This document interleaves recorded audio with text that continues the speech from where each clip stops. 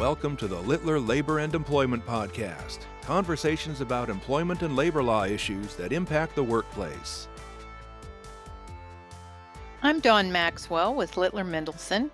We're here talking to Kevin O'Neill, Senior Director of Littler Learning Group and Principal at Littler Mendelson. Welcome, Kevin. Hi, Dawn. Thanks for having me in. Kevin, question for you. As the year draws to an end, a lot of clients are making sure that they've addressed their annual or biannual training needs. What should be foremost on their minds? Well, I guess a couple of things. First of all, from the big picture, our clients want to be looking at their overall compliance initiatives from a training point of view. Are they doing training on what's really needed? I would say from what we've been covering in the last year or two, the more popular training topics are going to be managing medical conditions, a kind of managing within the law blend, which a lot of folks are doing these days, where they bring some of their hot topics or hot areas of need together in a condensed program.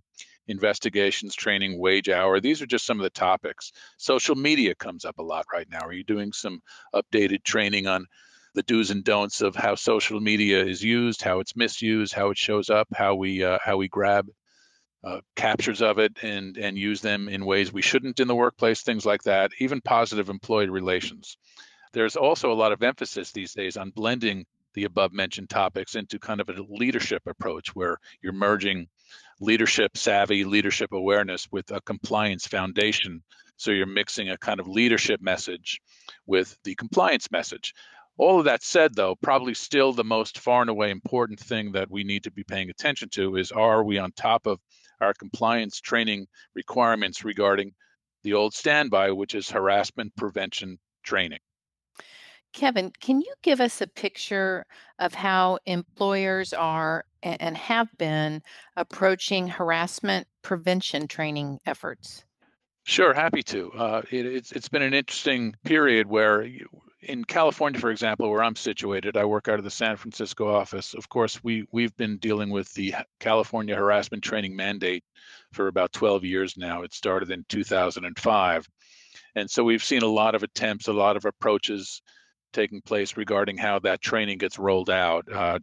Quickly back up to talk about it. It's a requirement that every 2 years, if you're an employer with 50 or more employees, your California-based supervisory employees have to undergo training related to harassment, workplace harassment, sexual harassment, retaliation, discrimination for at least 2 hours every 2 years. So a lot of our clients, at least, started doing that in 2005 and stuck with this kind of odd year rollout. So every 2 years, every odd year, 2005, 7, 9, 11, 13, 15, and now 17, they've been making sure that they're keeping on track with their compliance training efforts. That's become really, really important. How they've done that, since there have now been so many rollout attempts over the course of those kinds of years, has varied a lot, but it's still going strong, I would say, in a lot of areas. The in-person training, which was what we typically focus on through the learning group at Littler, where we provide training and it's presented by our attorneys through the various Littler offices, is still very popular for a lot of reasons. I think foremost among which is it gives individuals in the room a chance to really talk meaningfully about some of the issues that they may have, to work interactively and spontaneously and with questions and networking off of each other about how to work best within their cultural framework, things like that. But technology has definitely taken hold. So there's a lot of successful approaches with online training, with combining kind of a blended solution to training efforts, which also works in compliance with this California training mandate, which requires levels of interactivity in the training. So you can combine approaches using video, multimedia, online modules, tracking, et cetera, with even a blend of live training. So you're getting maybe the best of both worlds. So we're seeing clients work around with different training assets and different training approaches, so to speak, and having a lot of success with that. The challenge on the training front, of course, is to make sure your training remains engaging, ahead of the curve, so to speak, that you're not just rolling out the same message every other year. And I'm talking from this perspective of California. Now, of course, any organization that is not located in California or doesn't do any or much business in California still should be taking heed of the California requirements, because it sort of has created a standard. There are a couple of other states that require harassment prevention training to some degree. Those are Connecticut and Maine, for example. New Jersey has a state Supreme Court decision that all but mandates it, but it just sets a threshold of requirement, doesn't set up any standards about it. All of that said, there's a pretty solid standard in place of what's going to be the best focus on liability prevention, and that's to keep on top of the requirements that are laid out through the California Training Initiative. And what we're seeing is folks are doing a lot of good things to do that. They're bringing in live, they're bringing interactives, they're bringing hypotheticals, case studies, multimedia approaches, video approaches, role play approaches, some really interesting stuff, which is what we encourage all of our clients to be doing, or we try to partner with them to do. Those are interesting insights on the different approaches. It leads me to ask the question of what's on the horizon then in terms of what's required to be included in harassment prevention training. Can you give us a sense of that? Yeah, to do that, I probably would best draw on the EEOC task report that came out in June of 2016, which was co-authored by the current commissioner of the EEOC, Victoria Lipnick. And it was pretty interesting because if you read it on its face, it suggested that they were questioning whether harassment prevention training is really accomplishing what they'd like it to accomplish. But as you read into it, it was interesting how they suggested certain things that they have culled from the data that will make your harassment prevention training really effective. And we've kind of used that as setting a standard for how we should begin to roll out and how our clients should begin rolling out new messaging in their harassment training. So in a sense, it suggests different ways to set forth content in your harassment training that's new and different, and I think pretty engaging, and also how you can apply some of the more innovative approaches, including multimedia, including online, including live interactive stuff into your training efforts. So what they suggested in that is harassment prevention training is still very effective if you're underscoring certain crucial components. I'm maybe a little biased in that I do a lot of live training, and the emphasis in their looking at the success ratio of training was that live in-person training seems to deliver the best message. But really the components they talked about in effective compliance training could apply across the board. And those, if I recall correctly, are threefold.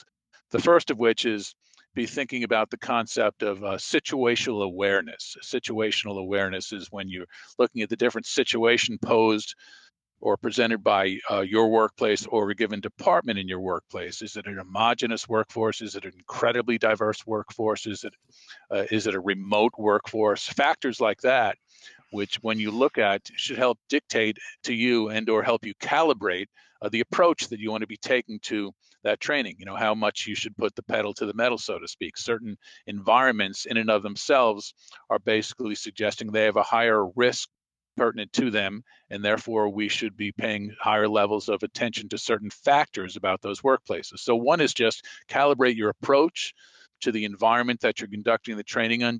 Don't just do the same old for every department and every location you have, but really look at the context of where you're delivering the training and what they need to most effectively receive the message and to most effectively hit home for any issues that they're confronting. So situational awareness, or what I like to call just risk awareness, because in a sense, I believe harassment prevention is really just risk prevention, risk management in a sense.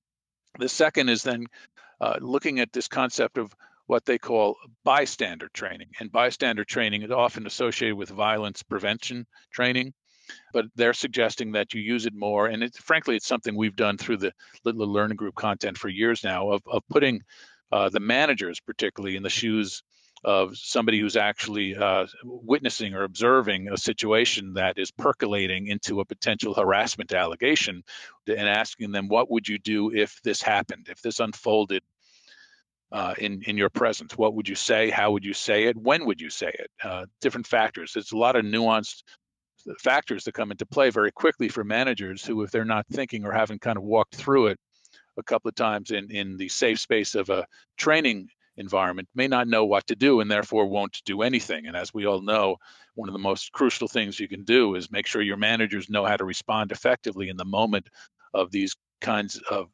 misconduct spirals beginning to go out of control.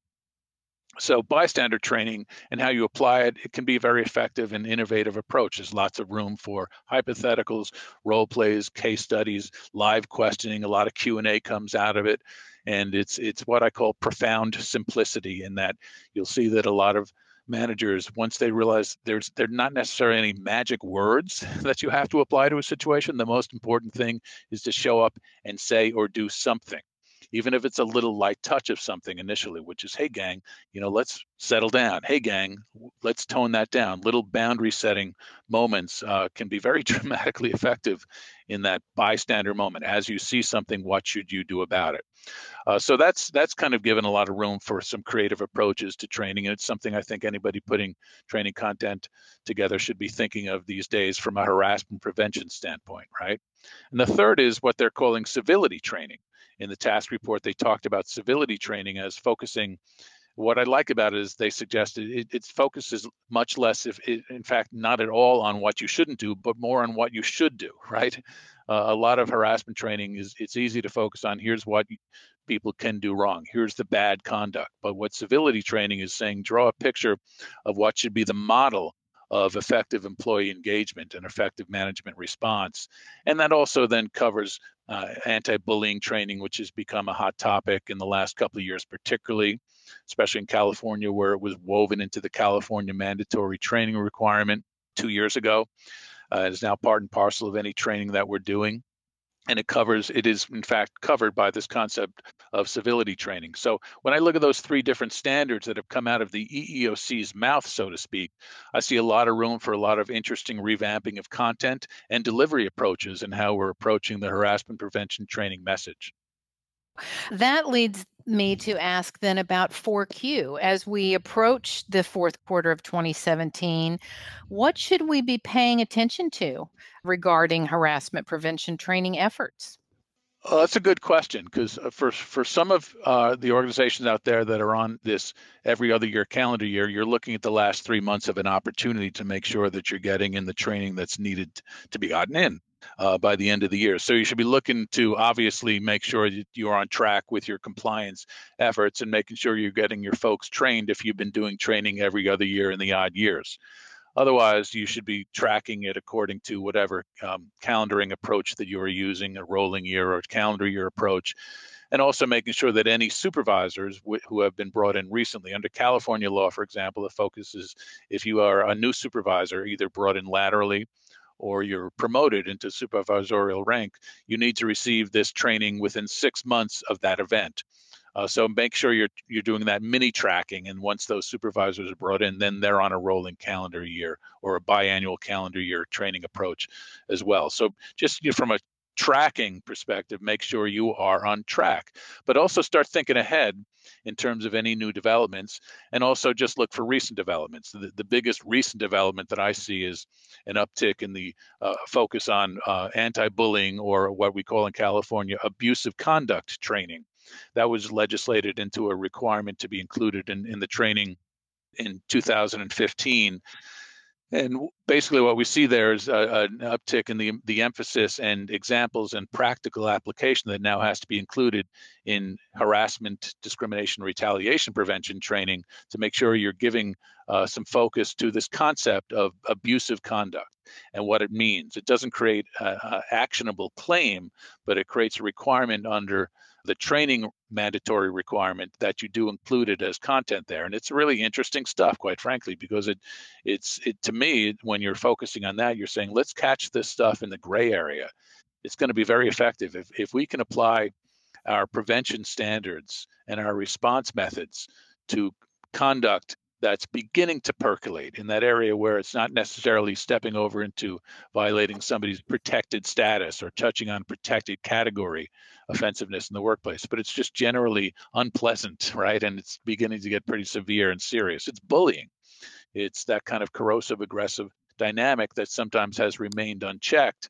If you let that remain unchecked, obviously it's likely to morph into something that could be considered harassment, or somebody could attach it to a pattern they say is based on their membership in a protected category. But if you catch it in the early stage, it can be a very naturally turned around situation. It's much easier to tell somebody when they've just begun to engage in hijinks or rough and tumble tactics in the workplace, that you need them to refocus, that they're in a professional setting, that they need to rein it in or tone it down or push the reset button, or any kind of natural boundary set you can lay out is going to be very effective in that zone. So be thinking about those kind of approaches to that first level of misconduct, the anti-bullying or abusive conduct approach. That's really becoming kind of a standard inclusion in training, although it's required in California. It's, I think, being received well nationally because a lot of organizations really struggle with how to deal with that first level indication of misconduct. Then secondly, look at what's coming. And I know that one thing coming in California, for example, is an amendment has been signed into law that's going to effect in January of 2018 that's going to require that when you do conduct supervisorial mandatory harassment training, you now have to include practical content and examples based on gender identity, gender expression, and sexual orientation. So to the extent your pre-existing content did not include focus on those areas, it now must do so, or you are in danger of being non-compliant. And again, it's a California standard, but it's, if you're using any application of that across the country to build your own program, it's generally considered recommended that you are thinking about how close can we come to complying with this high level standard of California law. If you're doing that, you're now going to be thinking about, are we including examples related to this kind of content, gender identity, gender expression, and sexual orientation. And along with all of that, just keep your eye on the prize as things go along. We're looking at a new era. And we're looking at a new commissioner of the EEOC and seeing what might be expected there. We're always looking at different ingredients coming out from the NLRB in terms of what they may say is protected speech and how that accumulates and how we respond to it. Social media is a major area of opportunity, shall we say, for harassment to take hold and much to many people's surprise, be considered work-related or not, depending on how you're looking at it in the context of those of social media content. But I would say pay particular attention to social media and electronic activity for the reasons that they could be considered protected speech or not, but also just because of the volatile nature of that kind of content. That if you do pronounce something in a social media or an electronic email kind of utterance, they say a picture is worth 1,000 words, and an electronic speech is probably worth 10,000 words. And if you've ever seen it play out later on as a piece of evidence, if somebody says something that could be considered the equivalent of harassment level language in an email, and that is ever used to suggest a pattern of harassment in the workplace later on in a trial kind of setting, typically that email is stretched out to huge proportions, shown up on a huge screen, and even though it may have been sent one time, it is suggested that it is indicative of a typical pattern of behavior from the sender. And if you play it or orchestrate it out of context, it can look even more incriminating than you ever would have intended in the first place. Kevin, you talked a lot about supervisors. Curious, what about the obligations for training of non-supervisors? I'm glad you asked that. I tend to focus on supervisors because under some of the training requirements out there that are mandated, they tend to be those who are focused upon and required to undergo the training. And that certainly is true where I am in California. However, I would say that to really ensure the most responsive, compliant, respect-based workplace, the most risk-free workplace, you do want to be thinking about what can we do with this message to deliver it effectively to our non-supervisors, because frankly, they're as much part of the issue as supervisors would be. Supervisors can be obviously the quote wrongdoer, but they also run the risk of being the person who doesn't quite stop it, prevent it, respond effectively. So they do occupy this dual role. But obviously, non-supervisors can also be the wrongdoer and often are. And they need to be aware of a couple of things, right? They need to be aware of what standards are in effect they should be avoiding, what kind of conduct should they refrain from engaging on. But again, with the civility standard, what is most effective? What's the kind of behavior we want them to model? And then what's the kind of environment we want them to feel supported in? And I often think of training non-supervisors with a thought of a message of, hey, we've got your back, right? The message being, yeah, here are the standards we need you to abide by, things we need you not to do. and the model of correct behavior. And by the way, if anybody ever steps over a boundary you're uncomfortable with, here's the system by which you can proffer a complaint.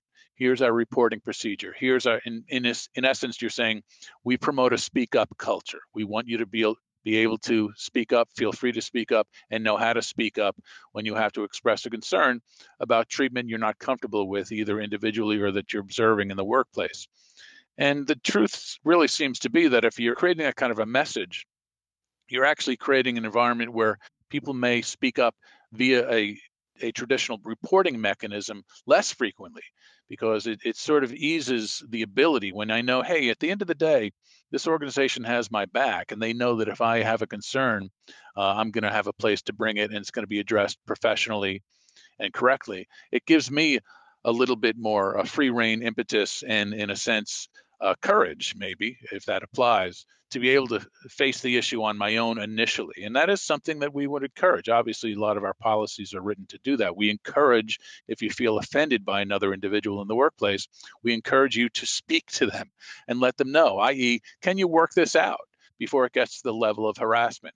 And if you have a closed down mechanism, a mechanism that is as perceived as not effective or that people don't trust from a reporting procedure standpoint, you're going to have a much more shut down ability for folks to try to work stuff out. They're just not going to trust it. They're not going to take matters into their own hands. Whereas they perceive that the organization really does have a seamless, trustworthy mechanism of how they respond to these things, you're going to have individuals from a non-supervisory standpoint feel a lot more emboldened to work things out, to express things, to talk things out amongst themselves effectively and respectfully. And that's what you can encourage in non-supervisory training, all of the above, and giving them the message of, hey, we've got your back at the end of the day. We're not just here telling you what not to do. We're telling you what the right model of correct behavior is. And oh, by the way, how good we are responding to issues if they ever present themselves to us. So yes, you should be including non-supervisor training in your training initiatives. Obviously, you're not subject to the same level, the same standards, the same length of time. For California, again, it's a 2-hour minimum threshold of training, and a lot of folks would not bring that to their employee level training. You could, but when you take away some of the key components of supervisor training that you probably wouldn't run by non-supervisors, i.e. liability issues, liability examples, things like that, manager responsibilities, even how to respond. You want response dynamics understood by your employees, but you don't want to make them feel as responsible as your managers to responding from the management standpoint and pivoting over to the reporting procedure. You want them aware of and know how to use the reporting procedure, but generally employees are not being asked to play a part in being a conduit within the reporting procedure. So, to wrap that up, it's highly encouraged and recommended that you do include employee training. Obviously, because of the numbers, the practicality of it suggests you have to get pretty darn creative in how you do it, and that's where some of the stuff I talked about at the top of this podcast would come into play. How creative you can be, how innovative can you be, how can you blend the message, how can you blend the delivery approach so that you can bring in as widespread a population as possible. And that's where you want to be thinking of really layered approaches. What message do I want to give to leadership? Again, in the EEOC task report of 2016, they talked about one of the most important things you can do is make sure the message is received at the top and modeled at the top about your commitment to things like harassment prevention training and modeling a respect-based and a civil workplace. So are you bringing that message to the top in the right way? Are you then bringing it to management in the right way and in the compliant way? And along those same lines, are you then bringing the calibrated message to the employees? And are you thinking of things like situational awareness and bystander or intervention response approaches when you're bringing that training to fruition? Kevin, thank you for your time and this terrific information. You've given us many things to think about as our clients and employers move into 2018 and prepare for their steps in relation to harassment prevention training. Thank you, Dawn. The purpose of this program is to provide helpful information for employers, addressing the latest developments in labor and employment relations. It is not a substitute for experienced legal counsel and does not provide legal advice or attempt to address the numerous factual issues that arise in any employment-related issue. To discover other labor and employment podcast series from Littler, the largest global employment and labor law practice, visit littler.com/podcasts.